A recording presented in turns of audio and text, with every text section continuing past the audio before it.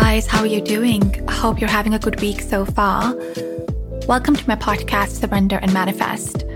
I'm Dr. Sammy. I'm a medical doctor. Several years ago, I became obsessed with inner work, understanding how the mind works and why is it that we often feel held back by habits or patterns of thinking that we feel powerless to break. And through this exploration, I have created this podcast. Each week, I bring to you an inspiring person or message, and I will share with you actionable steps that you can take to help unlock your inner potential and bring about success in your life. And really enjoy the process as well, because I think sometimes we tend to forget that. Welcome to the Surrender and Manifest podcast. So excited to dive in with you. Hello guys, I hope you're okay and I hope you're having the most amazing week ever. In the previous episode, I spoke about the concept of psychology, which is called as mattering, and why is mattering important in our life.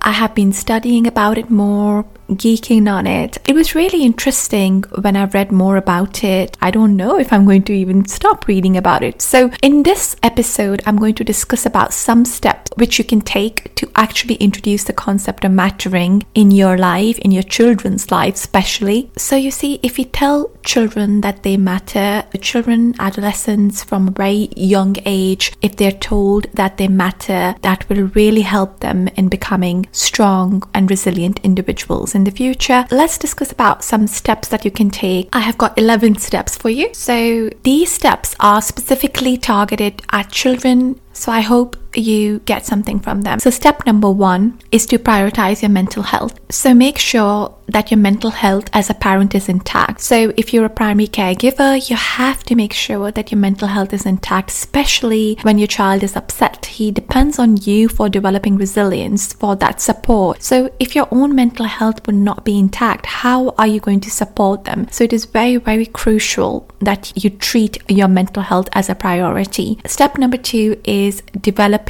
a good support system. This is a continuation from step 1, and what I mean by developing a good support system is having people around you who support you, who help you, who believe in you. We have seen a lot of patients in COVID who have had a lot of mental health problems, even children, adolescents, teenagers. They were coming with a lot of mental health issues, stress, anxiety, depression. COVID has not helped with loneliness. So when children see their primary caregivers modeling good friendships and having good meaningful relationships with people around them and having a good support system, that in turn helps them because children develop their resilience as well. So what I want you to do is to really think deep about what you can do to prioritize your mental health today and then in the long term as well. Step number 3 is how can they contribute to the world? So we have to speak with children about how can they contribute to the world in a meaningful way. What are their strengths? How do they see themselves? How can they be a part of the world, the community in which they can help and be a meaningful part in that way? When you reduce the intensity of achievement pressure on children, that is when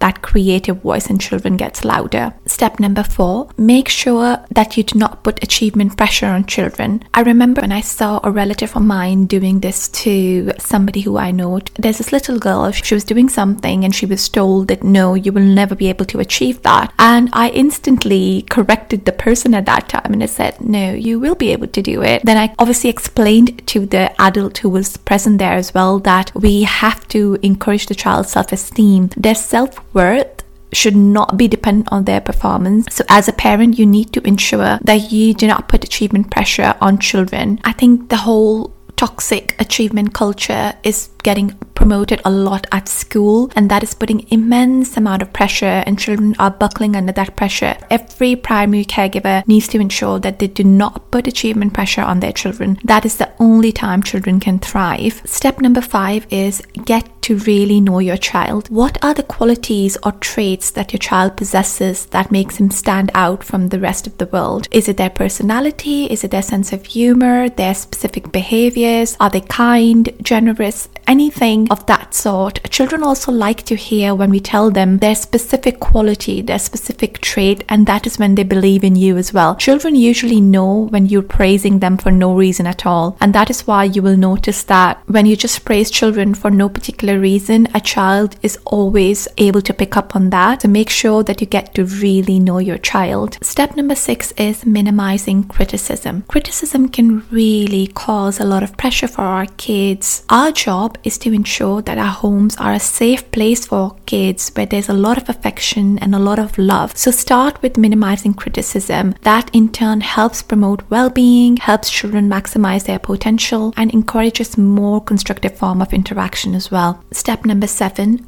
Tell your child that you love them unconditionally. Always be looking for opportunities to tell your child that you love them unconditionally. Tell them, show them repetitively that they are worthy for who they are at their core, not their failures, not their success, not their achievements. You have to do this repetitively. It is a daily thing which you need to do. Tell them that you see them, you understand them, you appreciate them. I started doing this a long time ago with the children in my house, and I remember that I did that the first time with my niece a few years ago. I used to say to her, thank you, I appreciate you. And now it's a thing in our household that we appreciate each other in that way. So tell them, I appreciate you, I love you, I understand you, you've made my day, I'm really grateful for having you in my life. So, just these examples that show them that you are grateful for having them around and you love them unconditionally. Step number 8 is listen carefully and pay attention. Attention is a key component of mattering, and it involves being noticed by others, the feeling of being seen and heard. Make sure that you listen very carefully to children when they're talking to you. Make sure your heart is open when you listen to them, acknowledging, summarizing, being accepting and open to them. And one thing which I've noticed works with children, I've seen that working with my patients as well, is repeating to them really helps. So acknowledge and then summarize to them what they spoke about so that you have the same understanding as them. Step number 9 is asking meaningful questions. Asking them questions like, what made you happy today? Did something happen which made your day? What was the toughest part? What was the easiest part? What did you enjoy today? Who made your day? Did you do something special today? What are you grateful for? What did somebody do today that made you happy? What did somebody do today that made you cross? So, asking them really deep, meaningful, thoughtful questions which make them think as well. Step number 10 is being present. Mindfulness and being present is a key component in promoting well-being, in making sure that you make your children resilient, that their mental health is on point. This has been backed up by science and research as well. I was reading up this research, and there are 3 key times when we should be really present with children. The first is 3 minutes after they wake up. The second is 3 minutes after they arrive home from school or nursery, daycare, wherever they've been. And the last is 3 minutes before they just go to sleep. That sets the tone and the intention for the day. And even when you do that at night, that helps the next day be better as well. And the last one, step number 11, is physical touch. I cannot stress more about it. So physical touch is very important for human beings in general anyway, so much that it has been discussed about love languages, and it's so kiss your children, play with them, hug them, give them a pat in the back, high five, fist bump, whatever can promote physical touch, because that increases the levels of dopamine. This has been backed up by science as well, that in turn it improves self-confidence and performance. I hope you enjoyed this episode.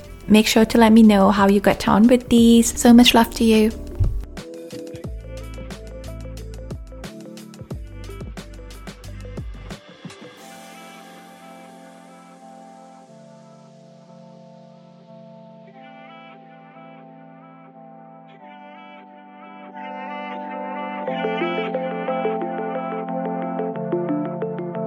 Thank you so much for listening to today's episode, and thank you for inviting me into your life as you drive to work or run errands or even at your workout.